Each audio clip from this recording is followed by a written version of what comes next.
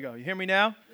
Yeah. All right. You can get your worship guides out, your Bibles if you want. We're going to look at 1 Thessalonians chapter 4 this morning as we continue our series, You Asked For It. Before we get into that, let me introduce myself. If you don't know who I am, my name is Pastor Deryck. Everybody say good morning, PD. Good morning, PD. And it's an awesome privilege to be with you this morning, connecting with you. We had a good worship experience so far. So thankful for the dream team and the worship team and all you guys that make this a great experience. Love being at church. It's a little chilly out today, but it's, cold. I've had cold hands, warm heart, right? So when we're shaking hands, maybe we just got to say that. Sorry about the cold hands, warm heart.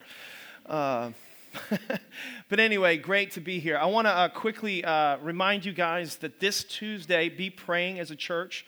We have pastors and leaders coming in from all over the place for our Relate One Day event. If you're not familiar with that, I know a lot of you are. We have dozens and dozens of volunteers who've taken time off from work to participate and serve on that day. If you're a part of the church family, you know that we have a strategic partnership with just coaching and pastoring leaders all over the place. We believe that God puts favor on our church when we help other churches. And a lot of times, churches, in particular in New England, are very territorial, very isolated, very insulated, praying in corners, all by themselves. Us four, no more, and a lot of that going on. And we just want to help the body of Christ, and encourage the entire church to be able to reach our communities. And so Relate is going to be here. If you weren't able to serve on that Tuesday because of work and things like that, totally appreciate that. But we do have a little bit of a serve day today, right after service. So if you're interested and you wanted to, couldn't, this thing's going in and out a little bit. If you wanted to serve but you couldn't, you can today. We have childcare and food, of course. I always have food at my church. That'll be right after second service. We're just this whole building is being used. Literally every single room in this building is being used. But the auditorium's got to be kind of turned into kind of a meeting place. And so if you're interested, come help us out after church, couple of hours. We're going to make the place look a little different in very short order. Amen? Let's see. How do I want to start this? We're talking about sex today. What about, and specifically, not just sex, but actually sexual sin. And the reason for that is because you asked for it. So I didn't want to do this, but you wanted to do this. So just keep that in mind as we go forward today. This was one of the surveyed questions from our church. And I know that, I heard a story a long time ago, that men think about sex a lot. And there's actually a statistic that says men think about sex on days beginning with T, Tuesdays and Thursdays, today, tomorrow, Tatterday and Tunday. So think about it a lot. But when we get going, one of the things that I want to submit right up front is that culture can't dictate, the standards as it relates to sex. We have to have some absolutes in our life. And we see that in other areas, and we say that's important. But when it comes to this, sometimes we have some gray. And God's word, I just want to encourage you to let it be your guide. And think about it from this viewpoint. We always think of God as a restrictive God, but the truth is He's a protective God. So He created sex. I mean, that's a cool God. I mean, He put two people naked in paradise. I just did a wedding yesterday. The couple's going off on a honeymoon for 2 weeks, you know what I mean, down like in Mexico. And I mean, God, that's how He started the whole thing, not 2 weeks, like every day. So He's a good God. And somebody turn to your neighbor and say, He's a good God. All right. So I want to also say that if you come from a church background, if you predominantly come from a church background, you'll probably be a lot more uncomfortable in this service than people who come from a non-church background. So just, buckle up for that. And you might never have heard a pastor go where I'm going to go today. I'll just for example, I'm going to use the word publicly, masturbation. Some of you are like, oh my gosh. You're going to hear that word again later. You might hear the word oral sex. You might hear the word homosexuality. These are things that are going to come up today. So somebody's like, get me out of here, page my kid out of here so I can go downstairs. So I'm just saying I might offend a few people, but again, you asked for it. So turn your Bibles to 1 Thessalonians 4, or look in your worship guide, or follow along on YouVersion. 3 questions about sex that I'm going to attempt to answer today. The first question related to sexual immorality, sexual impurity, okay, is this. Am I trying to please myself or God? When it comes to sex, am I trying to please myself or am I trying to please God? Now, if you're not a follower of Christ, it's very obvious what that answer is. We're on the top, we're in the throne of our life, so we are living to please ourselves. But I also want to submit to you, if you are a Christ follower, we have a tendency, though, and wrestle with and struggle with pleasing ourselves as well. Now, my son was just quoting a scripture from 2 Corinthians 5 just a few minutes ago that we're a new creature in Christ Jesus, a new creation in Christ Jesus. The old is gone. What's the old? It's that old nature. There's a nature battle, God's nature and then our inherent sinful nature. And really, whichever one, you ever heard the story of the 2 huskies, and they're twin huskies, and the owner was just riding in a sled, and the 2 huskies are pulling, and the guy comes up to says, "Oh, those are beautiful dogs. They're literally identical, And then he says, "Which one of the dogs is the strongest?" And the guy says, "Whichever one I feed the most." And that's how it is with our sinful nature and our godly nature. So even as Christians, we can have a tendency to default towards that old nature. But in Christ, we can become strong. Is that an amen out there from somebody? But you know that we have this tendency to be selfish, don't we? I mean, turn to your neighbor, just say, "You're selfish." Some of you have been wanting to say that ever since you got in this morning. You're like, "I needed permission to tell him that. Thank you so much, Pastor. He ate all my Chick-fil-A French fries last night, and I am angry about that still." Yeah. So I didn't realize how selfish I was until I got married, and in particular until I had kids, or how selfish we can all be. Think about, do you ever get upset like I do when you go into the refrigerator to get a drink of something, and there's the humongous pitcher that takes up 3/4 of the refrigerator, and there's 2 drops of orange juice in it because some moron put it back that way. I'm just going to work some stuff out here. Or when you walk through the garage and there's a trash bag that had been put there earlier because we didn't take it all the way out to the trash can, and the dog got into it and ripped it all apart, and then for the next 24 hours we all walked by that, the whole family. But my son, I think, cleaned it up, if I'm not mistaken. So I got to give it up for Devin. He cleaned it up. Hour, 24, something like that. But yeah. But we're all walking by that. That's not my fault. That's the dog's fault. Selfish people. Parents, you know what it's like when your kid won't sleep and you just want to sleep. And you call the doctor and you're like, "Can I put NyQuil in the bottle? Is that okay?" You start thinking different, because of selfishness. The point is we all have a streak of selfishness that's unbelievable. Isn't it true? And so as Christ followers, we have to come to a place, in our walk with God where we decide, am I going to please myself or am I going to please God? That's every area of our life, but it's particularly real when it comes to our bodies. Look at 1 Thessalonians 4:1. It says this. Paul speaking says, "Finally," everybody say finally. Paul's funny. He's like acting like he's going to wrap this up, and then he writes 2 more chapters. So I have a heart right out for Paul. "Finally, dear brothers and sisters, we urge you in the name of the Lord Jesus Christ to live in a way that pleases God as we taught you."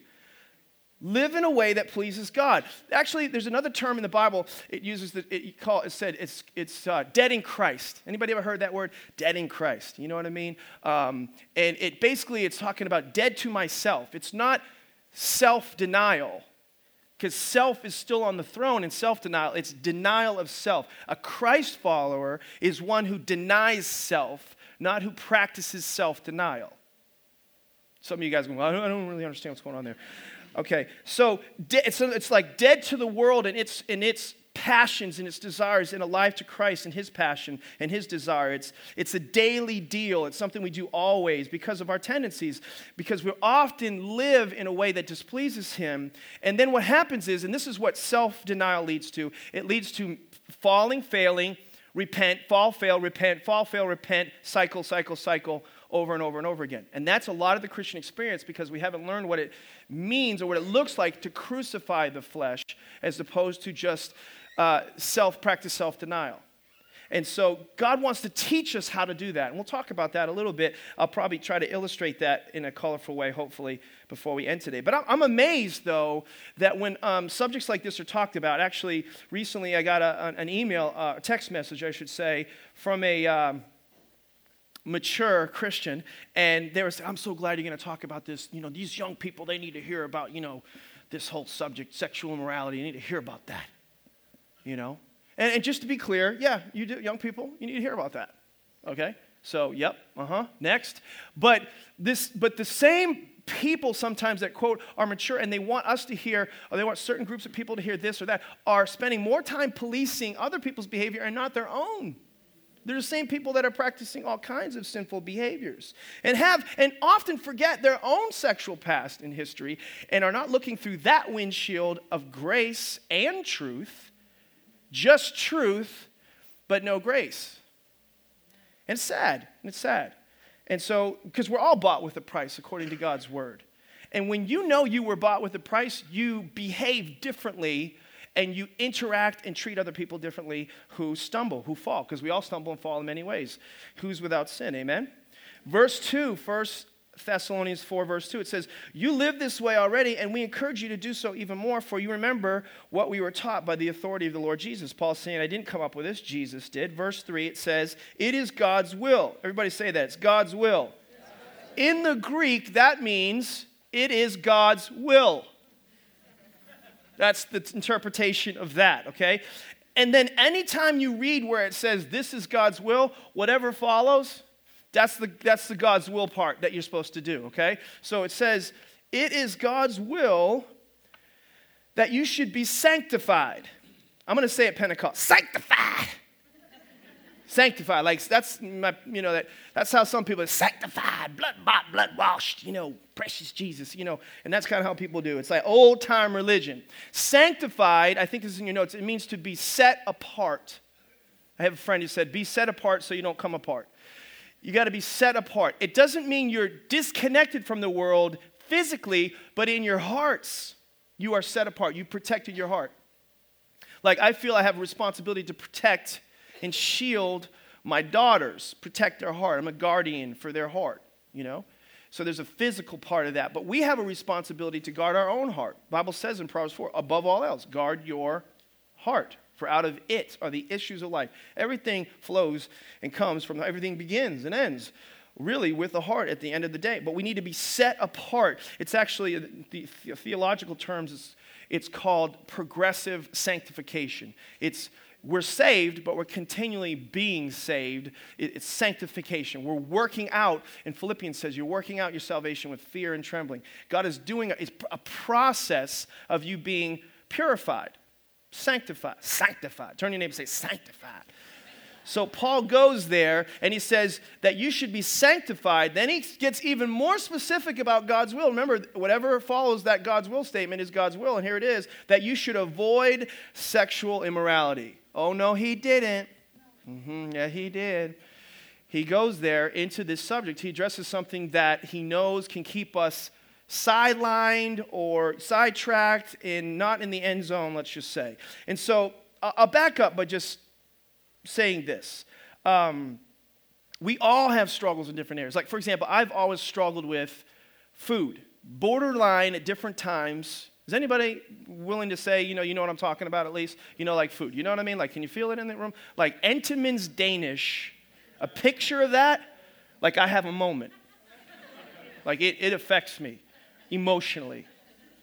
I like oatmeal raisin cookies. You guys, last week or a couple weeks ago for Pastor Appreciation, there were like 12,000 oatmeal raisin cookies downstairs. I went towards the end just so that I didn't break down. You know what I mean? But anyway, what was I saying? Oh, yeah, oatmeal raisin cookies. Chocolate ice cream. Anyway, I've had this weakness, this propensity towards certain things. But to be sanctified in that area requires that I have to walk away from that. I can't just, just hang out with it all the time and immerse myself in buckets of cookies. You know what I mean?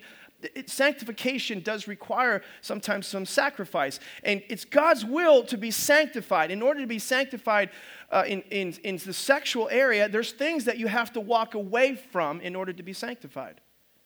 And a lot of people don't want to do that. The Greek word for sexual immorality is an English word, porneia, or Greek word, porneia, where we get the English word, what? Pornography. Pornography. And a lot of times people, I've had guys say, I don't see anything in the Bible that says it's against pornography. Like the whole word comes from that. Sexual immorality is from the word. I mean, porneia is where we get all the stuff, in there.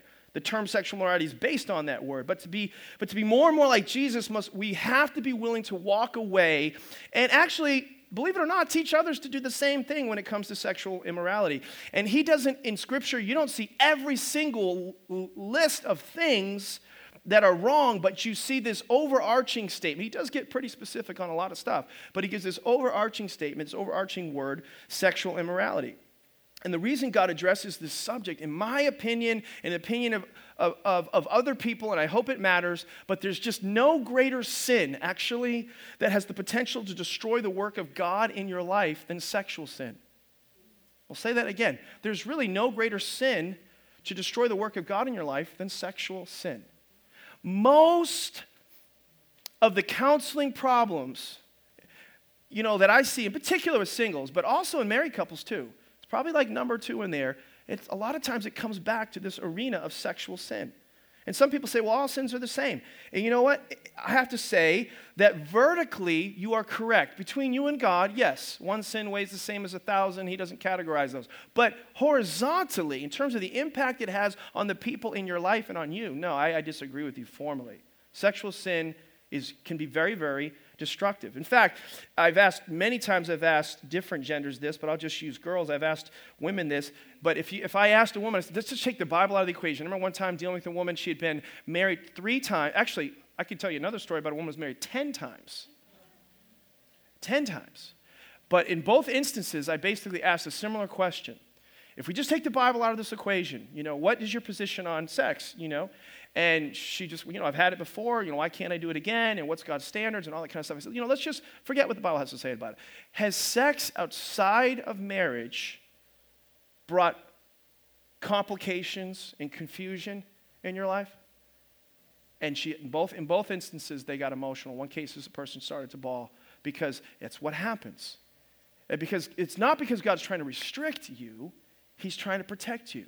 And if you started unraveling some of the relationships and some of the deepest regrets and the most difficult situations in your life, it usually goes back to a sexual experience of some sort that usually is compounded by confusion and complications for people. It grossly affects our judgment and our decisions. And I would just say, I'm bold enough to say it always doesn't work out when we don't do it God's way. Eventually, maybe for a season. Anyway, next question, number 2. Here we go. It's gonna get better. Any 2, am I believing any lies about sex? Am I believing any lies about sex? Again, this is all under the topic of what about sexual morality? You asked for it. Am I believing any lies about sex? Now, here's what I'll say about this. I think there's a tendency, a default for us, Christian or non-Christian sometimes, to justify immoral behavior. Justify immoral behavior. The Bible has some strong stuff to say about this, but in other words, we once believed certain things at a point in time in our life that we thought were wrong. And then we crossed the line in what we said we believed, and this is what normally happens. This is what happens a lot. Instead of changing our behavior now to conform to what we said we believed, we changed our beliefs to conform to our new behavior. And this is what culture has done over and over and over again, and that's why we have the redefinition of everything behaviorally.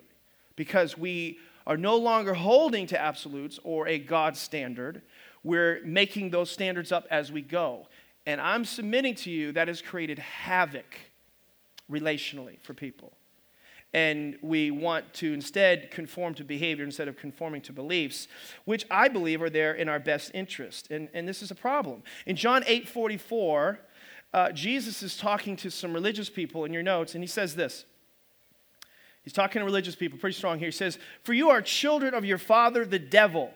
That kind of commentary went over really well. They're probably thinking, we love this guy. You're the children of your father, the devil, and you love to do the evil things he does. Jesus really didn't mess around, did he? He was a murderer from the beginning. He's always hated the truth because there's no truth in him. When he lies, it's consistent with his character. Or your Bible might say, one translation says, he's speaking his native tongue. For he is a liar and the father of lies. Satan is, the Bible says in John 8:44, the father of lies. And what he tries to get us to do or see or believe, and this is, we say it's culture, but I'm just saying that the culture is influenced by something, and I would say someone. And so culture is trying to say the best way to understand something is to experience it, right? And so, hey, you can't marry that girl before you test drive it. That's what people say, I mean, we think of that mentality, which we've all heard. I could get more graphic with some of the things that, I hear. Versus when I was growing up, this was the boundaries or standards for sexual behavior. I can hear my daddy saying, I call this the principle of tan lines. If the sun don't go there, then nobody else's son should go there either.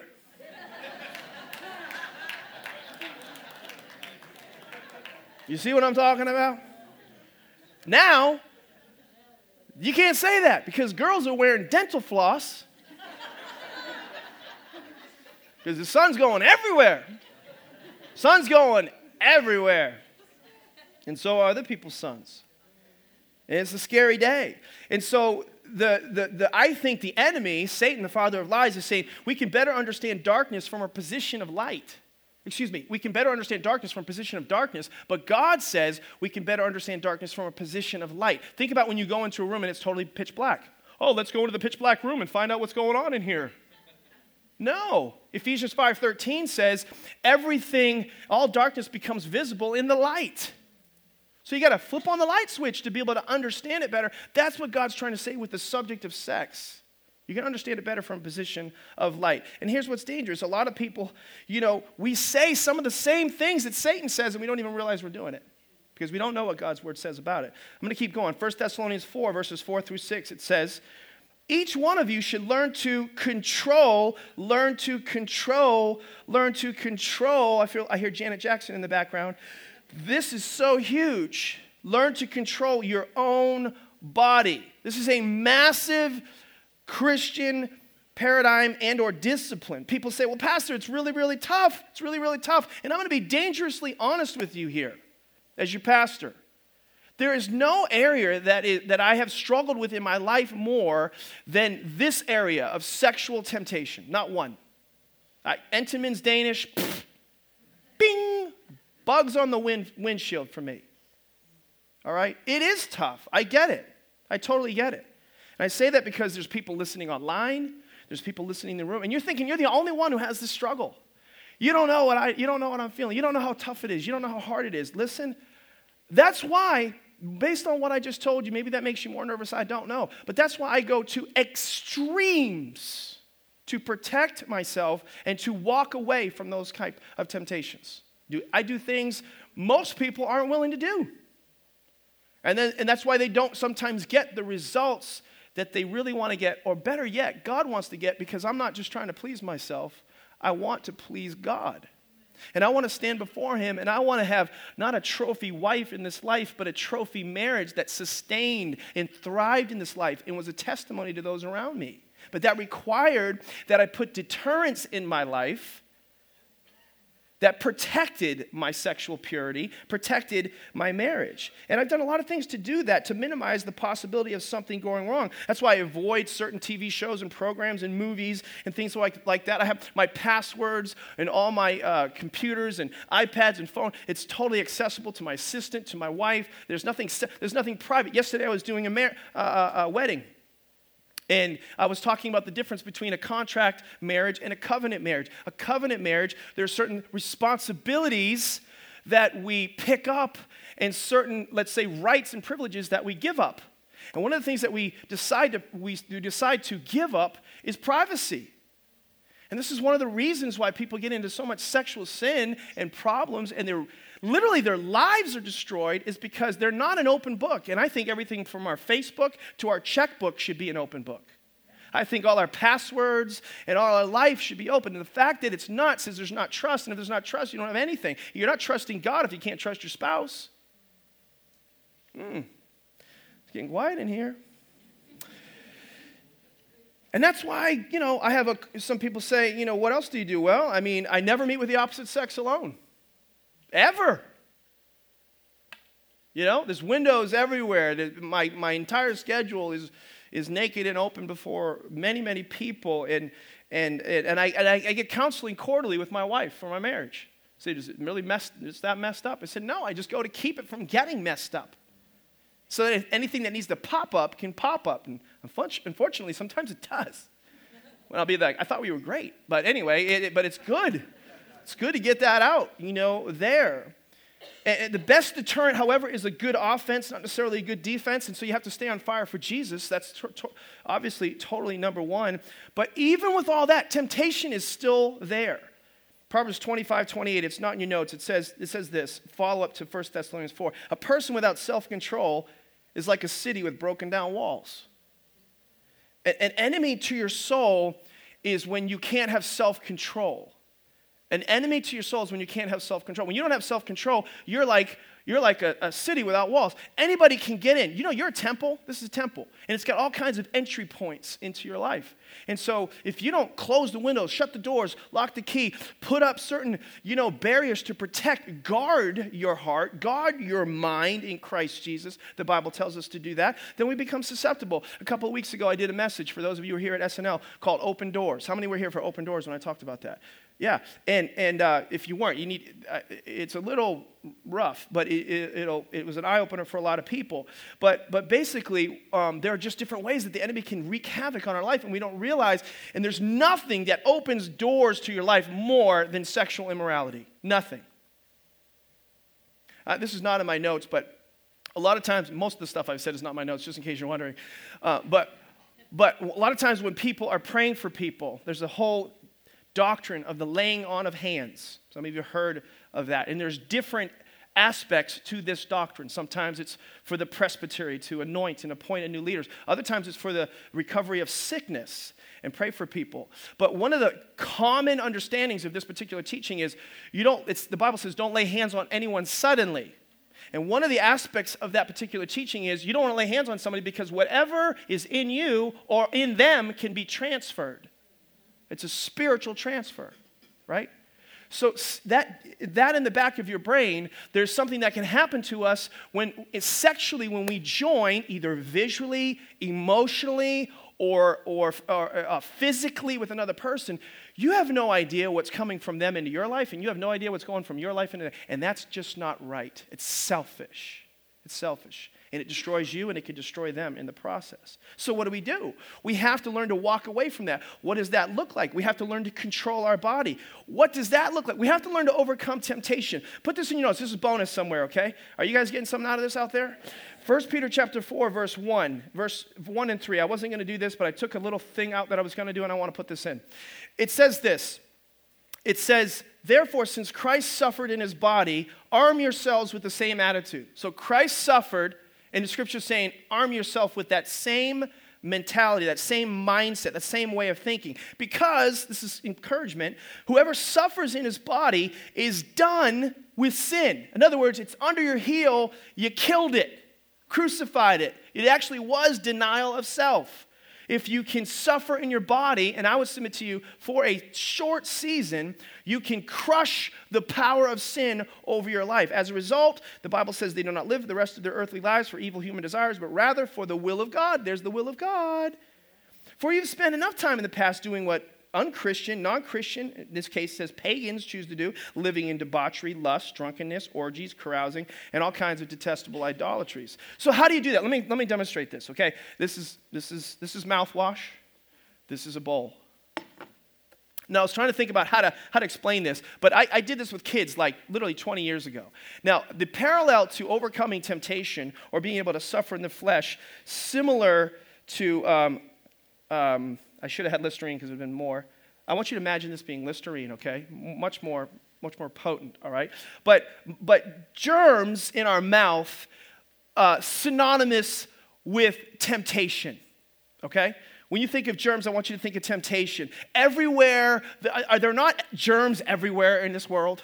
Yeah, but sometimes they're on location, right? Like, you're like, yeah, my neighbor's breath right now could kill someone, right? Yeah. I'm getting smitten right now, all right? So how do you overcome the germs that are in your mouth? Sometimes you have to do something to kill it, to crucify it, right? And so you put a little bit of this in there.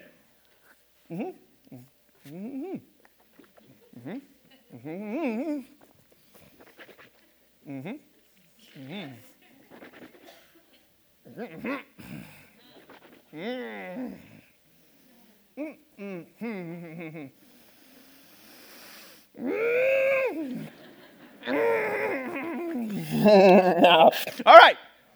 I had to go through a little bit of the burn. I just couldn't put it in there, spit it out right away, because it didn't kill the germs. You have to keep it in there. I don't know if this is scientific, but just work with me. You have to keep it in there long enough to go through that burn. Have you ever done Listerine and you get to that burn, and what do? Right away, like a little wuss, you spit it out of your mouth. Like, oh my God! You need to go through the burn. And then if you get through that burn, there's a place where all of a sudden it's like, ah. You killed it. You killed it. You're done with the germs. So sometimes I've got this idea that, first of all, temptation's sin, which is not, but we're all going to be tempted. But when we're tempted, we think, I can't handle it. I've already sinned because I'm tempted. You haven't sinned because you're tempted. You have to go through this temporary suffering. And what you do is you've got to apply something to that sin, to that germ, to kill it, to crucify it, and let it burn for just a little bit. And crush it, and crucify it, and put it under, and get the victory over that particular situation. Does that make sense to anybody out there? Kill the temptation before it roots in your life and spreads. The Bible goes on to say in 1 Thessalonians 4, who do not in passionate lust like the pagans. Actually, stats show there's no difference between Christians and non-Christians in sexual immorality, which is very sad. Who do not know God, and that in this matter no one should wrong or take advantage of his brother or sister. We're going to talk about this in a little bit. I'm actually going to talk to the ladies about that. But the Lord will punish all those who commit such sins, as we told you and warned you before. So let me give you 5 lies about sex. Okay, here we go. Jesus, I wish I had like Corey Hart sunglasses on right now. You know, dark black. I wear my sunglasses so I don't have to look at everybody. All right, 5 lies about sex. Number 1, oral sex. He said it. Oral sex isn't sex. There's a lie for you, okay? Pastor, you can't talk about this. This is church. Listen, the world talks about it all the time. School, you talk about it all the time. People think this stuff all the time, want to know these things all the time. So let me talk about it in 2 contexts. Outside marriage and inside marriage, okay? Outside of marriage, it's sexual immorality. And some people think, in culture today, it's like the scapegoat. Well, I didn't do this, intercourse, but I did this, so it's okay. And somebody might disagree here with that, and let's take the Bible out of it for 1 second, and let's just say you want to go on a date with a girl, and on that date you would love to be able to kiss this girl at the end of that night. But as you're getting ready to go on that date, you get a phone call and you hear that she the night before was out with 4 of your buddies and gave them oral sex. All of a sudden, you don't want to kiss that girl. So is it okay? Is it suddenly okay now? We all know it's not okay. We all know it's not okay. We wouldn't be okay with that. We all know it's outside. Now, inside marriage, let's talk about that. The truth is, I can't say that inside marriage it's a sin. In fact, the Bible says in Hebrews that the marriage bed is pure and undefiled. Pure and undefiled. In other words, this is the translation of that. Whatever a couple agrees upon mutually is okay. You say, really? Oh my gosh. Wow. Listen, I'm going to go up a notch on this. The Song of Solomon addresses this subject. It's in the Bible. The woman says, "Come on, blow on my garden and taste its choice fruits." I don't know if you think that's roses in the backyard and a fruit basket that was dropped off on the front porch, but that ain't what it's talking about right there, okay? Some of you are having your mind blown right now, okay. All right, next lie. I got to move quickly. God, Lord, nothing is wrong with masturbation. This is a lie as well. Some people won't say this word out loud, certainly not in church. Listen to this. Statistics reveal that 99% of men struggle with this area. The 1% lie. Okay, so let's get that out. Just so that we don't get the women off the hook, 50% of women struggle in this area. And what's interesting is, let me ask you this. Why, so somebody's nervous, I get. You probably came for the first time like, oh my gosh, I can't even believe I'm at church. But why should a church avoid an issue that 99% of the men struggle with and 50% of the women struggle with? Why should we avoid that? That doesn't make sense to me. It's because of fear. And I'm just not totally afraid. Okay? All right, here's some common thoughts about this that I hear. I can't do all these things today. We only had one message for this, so we need a series, and I've done it, but we'll do it again. What am I supposed to do, Pastor, when I'm on a trip and I'm away from my wife for 4 or 5 days? I mean, come on. What are you supposed to do with that? I mean, what do you want me to cheat on my wife? No. I want you to exercise self-control, the fruit of the Spirit. Oh, that's what that's talking about in Galatians 5:22. I thought it was part of a song. It's called self-control. That's why we have to learn to control. Here's another thought of that. So, sir, take that all the way out. And I'm not wishing this upon anybody, but somebody's probably been in this situation, might even be in this situation. Your wife, years later, contracts some kind of a sickness or disease or a problem or something like that, and she can't be intimate with you anymore. Do you know that mentality that your wife is responsible for your personal satisfaction could lead you down a very negative path and ultimately even leave her? Your union has to be much stronger and have a commitment that's much greater than your selfish needs. That's why, who am I trying to please? Am I trying to please myself or am I trying to please God? I'm not saying it's easy. I'm just saying that to justify that is wrong. People say like this, I want to throw this question. Can you masturbate without lusting? I don't think so. I think you're lying if you think you can. Because the core of it is pleasing oneself. And I've never met anyone who didn't struggle. My father used to try to get me to think about it differently. He says, son, every time you do that, it's killing brain cells. Anyway, I just thought that was clever. It's clever. I got another one I can't share, but anyway, see me after. All right, here's the next one. Homosexuality is not a big deal. Homosexuality is not a big deal.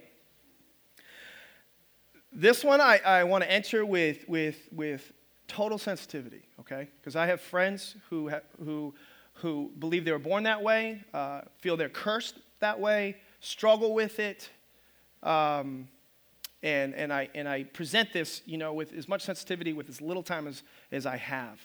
The Bible has a lot to say about this subject, or not a lot, but it speaks of it very strongly and very directly. It clearly communicates it's a sin.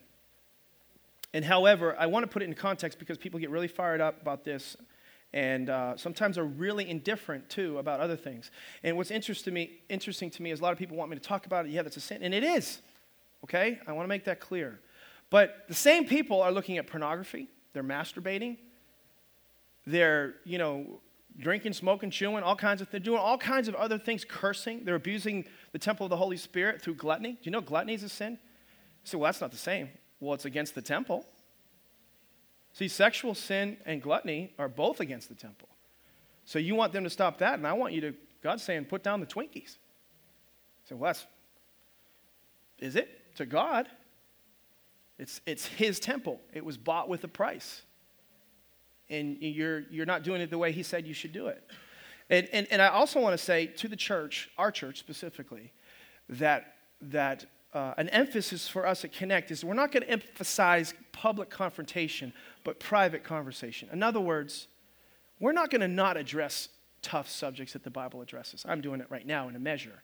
But to actually see true transformation and life change, the Word of God has to be planted like a seed and allowed to germinate and grow. You know how that happens? In relationship.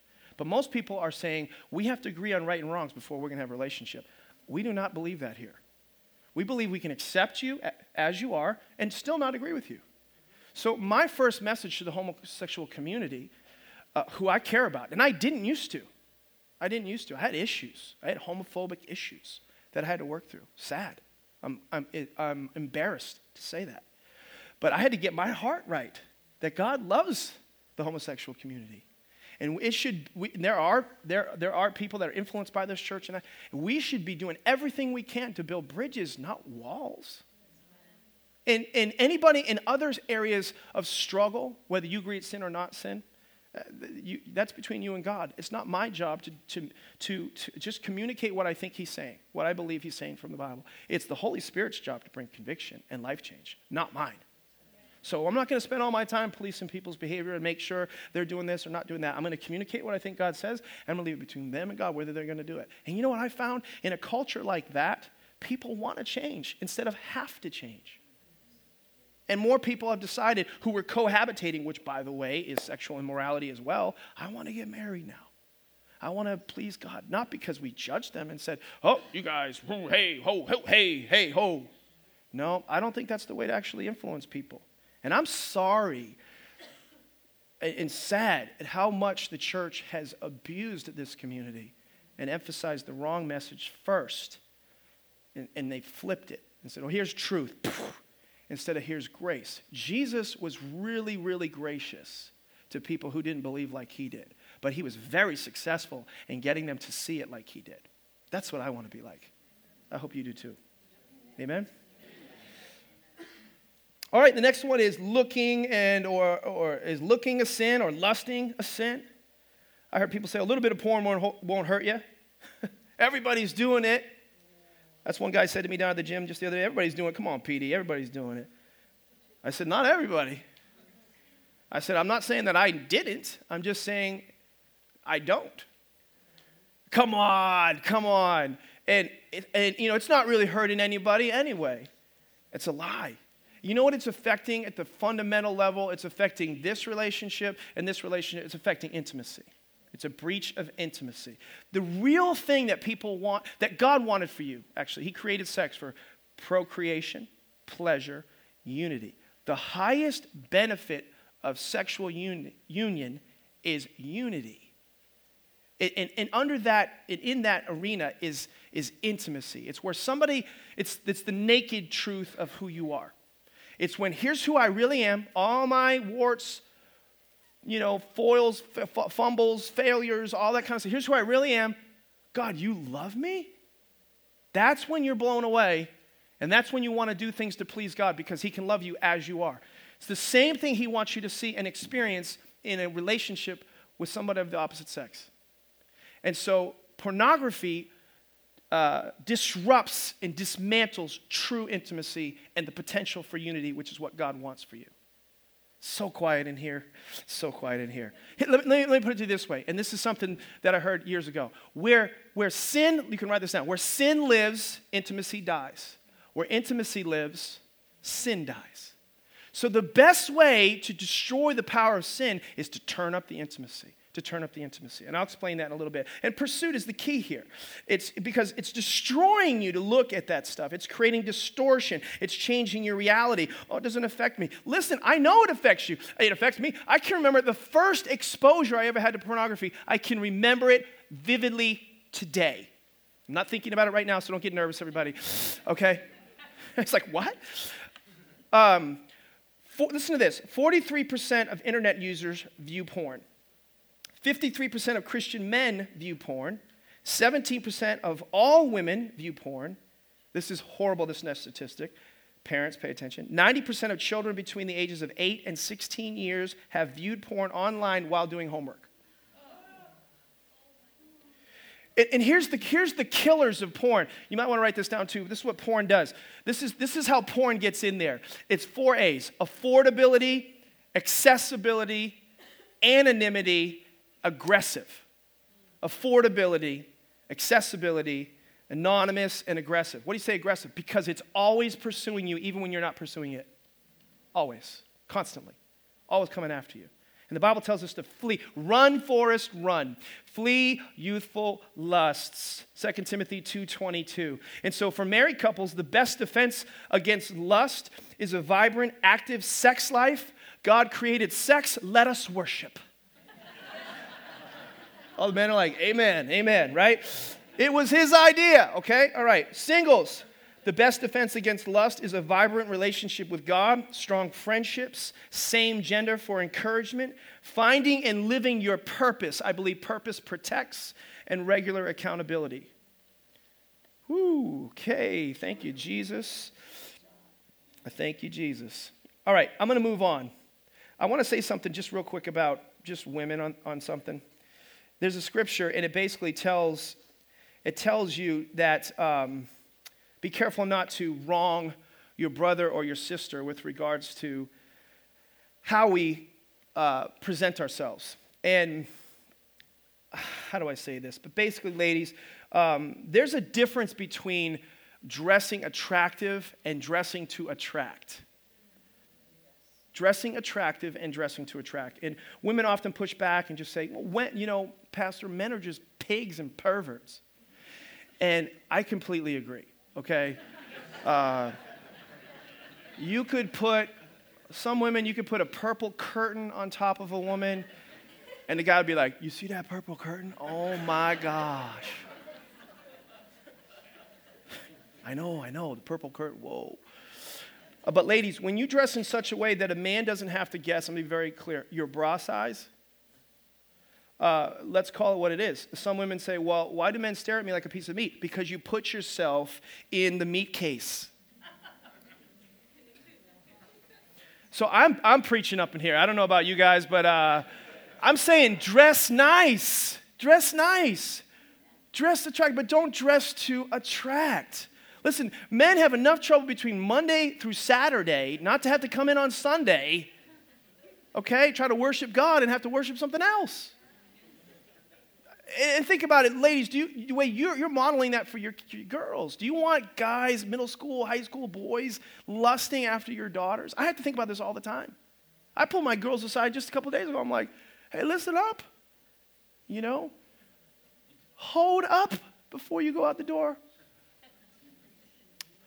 Okay, next, last one. It's awesome.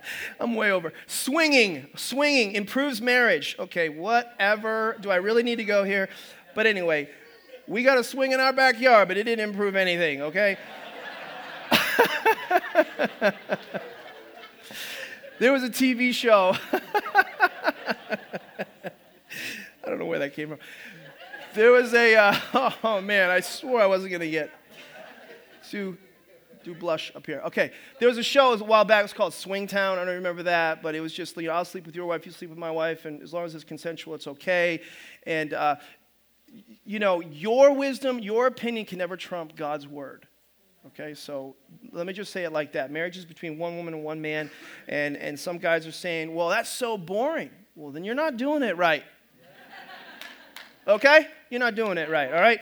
All right, last point, last question. Am I knowingly rejecting God's instruction? Am I knowingly rejecting God's instruction? Some people are like, thinking when pastor's talking about, I wish so-and-so was here, I wish so-and-so was here. Listen, you're here. You need to listen to this. Oh, I've heard this before. You might need to hear it again. And again. Are you living the message you heard last time now? Maybe you need to hear it. Maybe God's saying that to you. Have you ever got a little self-righteous before? I'm sure none of you have. I can remember as a kid, and I was raised in it. My dad and I were like the very health-oriented people, but we had our binge moments when we were growing up, and I can remember judging my father because, he'd go, well, first he started judging me, so I want to make that clear, all right? I went into the cupboard, we're on this diet or fast or something, and I sneak into the kitchen, open the cupboard, and I start eating oatmeal raisin cookies, and he comes in, busts me, starts reading me the riot act, quoting scripture, blah, blah, blah. Well, later on, in the middle of the night, I heard him going down the hallway. I got out of my covers, ding, ding, ding, ding, ding, went down the hallway. I see him in the refrigerator. He's got like deli meat in a mayonnaise jar going like this. Whole thing of Pringles. He's just eating it by the sleeve. I'm like, ha ha! When it comes to sexual immorality, we're always looking at others, and we need to look at ourselves, right? 1 Thessalonians 4, 7-8 says, God has called us to live holy lives. Holy doesn't mean boring, by the way. Not impure lives. Therefore, anyone who refuses to live by these rules, listen to this, it's tough, is not disobeying human teaching, but he's rejecting God. One of the best motivations for me not to fail my wife is to look at her like a person and realize, in fact, when I go on a trip sometimes, I did this in the early years all the time, when I was trying to overcome in certain things that I was struggling with, I would take a picture of my family and I would put it on the TV in the hotel where I was. But you know why? Because I wanted to visualize the destruction if I crossed the line on that stupid boob tube to see altered boob. And I want to be like, you know how I'm hurting, you know how I'm displeasing, you know how I'm rejecting right now? Her and my son and my 3 beautiful girls who are looking at me.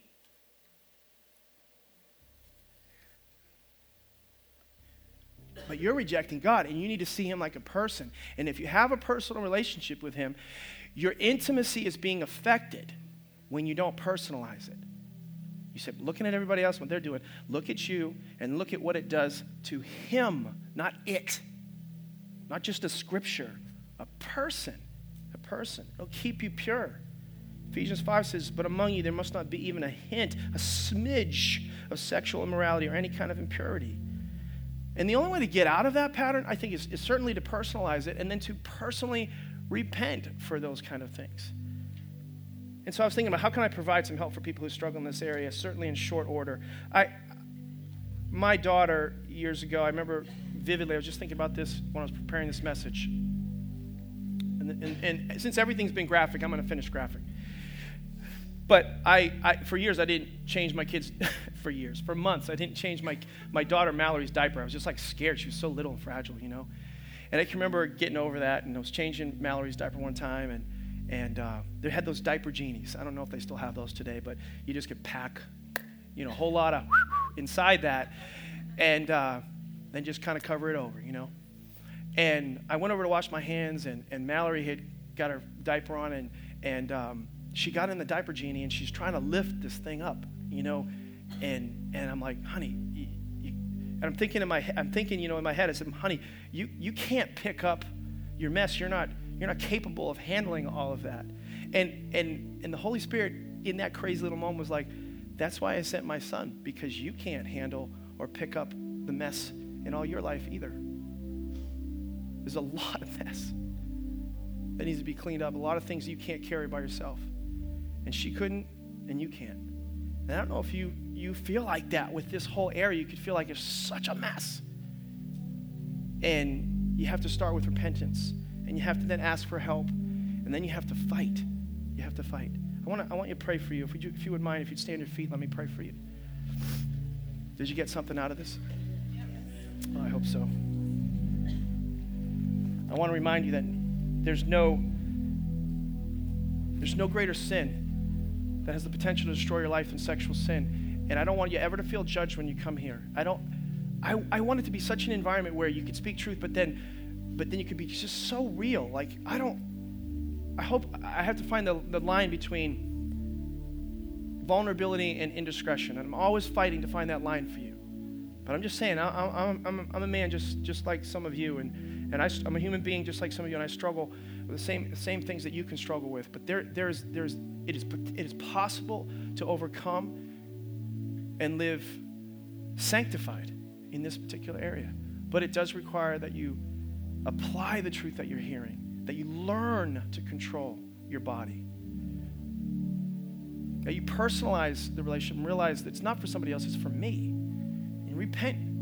And repent doesn't mean just go say I'm sorry and then go right back to it. But yeah, I'm going to do whatever I need to do. I'm going to get help. I'm going to talk to somebody. So you might, and I'm just going to ask the leaders to come down now. Just be ready. But you might need to get prayer today. Just talk to somebody. Don't leave. Maybe you might need to not leave today before you talk to somebody and say, just pray for me. You don't have to tell them all your junk. Just tell them I struggle with sexual sin. I need to get free. What's the next step for me? Can you pray for me? I encourage you to do that. You might need to go, not have that lunch tomorrow morning with that girl. You might need to go throw something away, like a computer or phone, call a cable company and stay online for 24 hours, but get it done.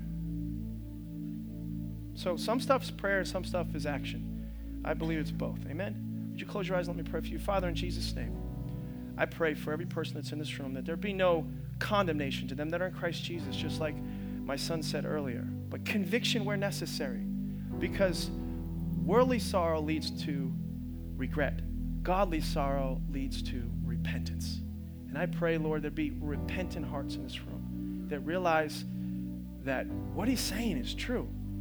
And I want it to be truth in the inner parts, inside of me, in the deepest registers of my life. I want to live in a way that pleases God and not pleases me.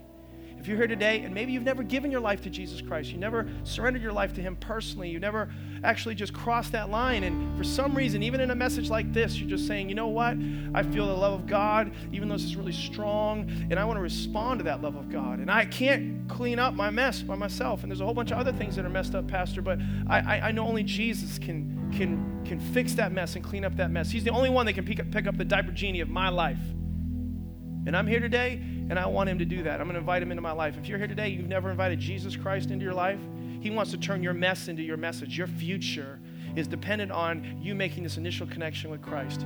If you're there, would you say, that's me, Pastor? Raise my hand. That's me. That's me. Is there anybody that says that's me? God bless you. Thank you so much, sister. Is there anybody else that says that's me? Thank you, Jesus. Thank you, Jesus. Thank you, Jesus. Jesus came for one. He came for all. Church, would you just pray this with me? And that person that raised your hand, would you pray this? Say, Jesus, come into my life today. I surrender my life to you afresh, not just as my Savior, but as my Lord. That means that I want to be sanctified, pure, blameless, holy. And I thank you because of what you did, your righteousness, that I can be made righteous. Now help me to walk that out, not denying myself, not in self-denial, but in denial of self, empowered by your love and grace. In Jesus' name. And everybody said, amen and amen. Let's give the Lord a big hand clap all over the place.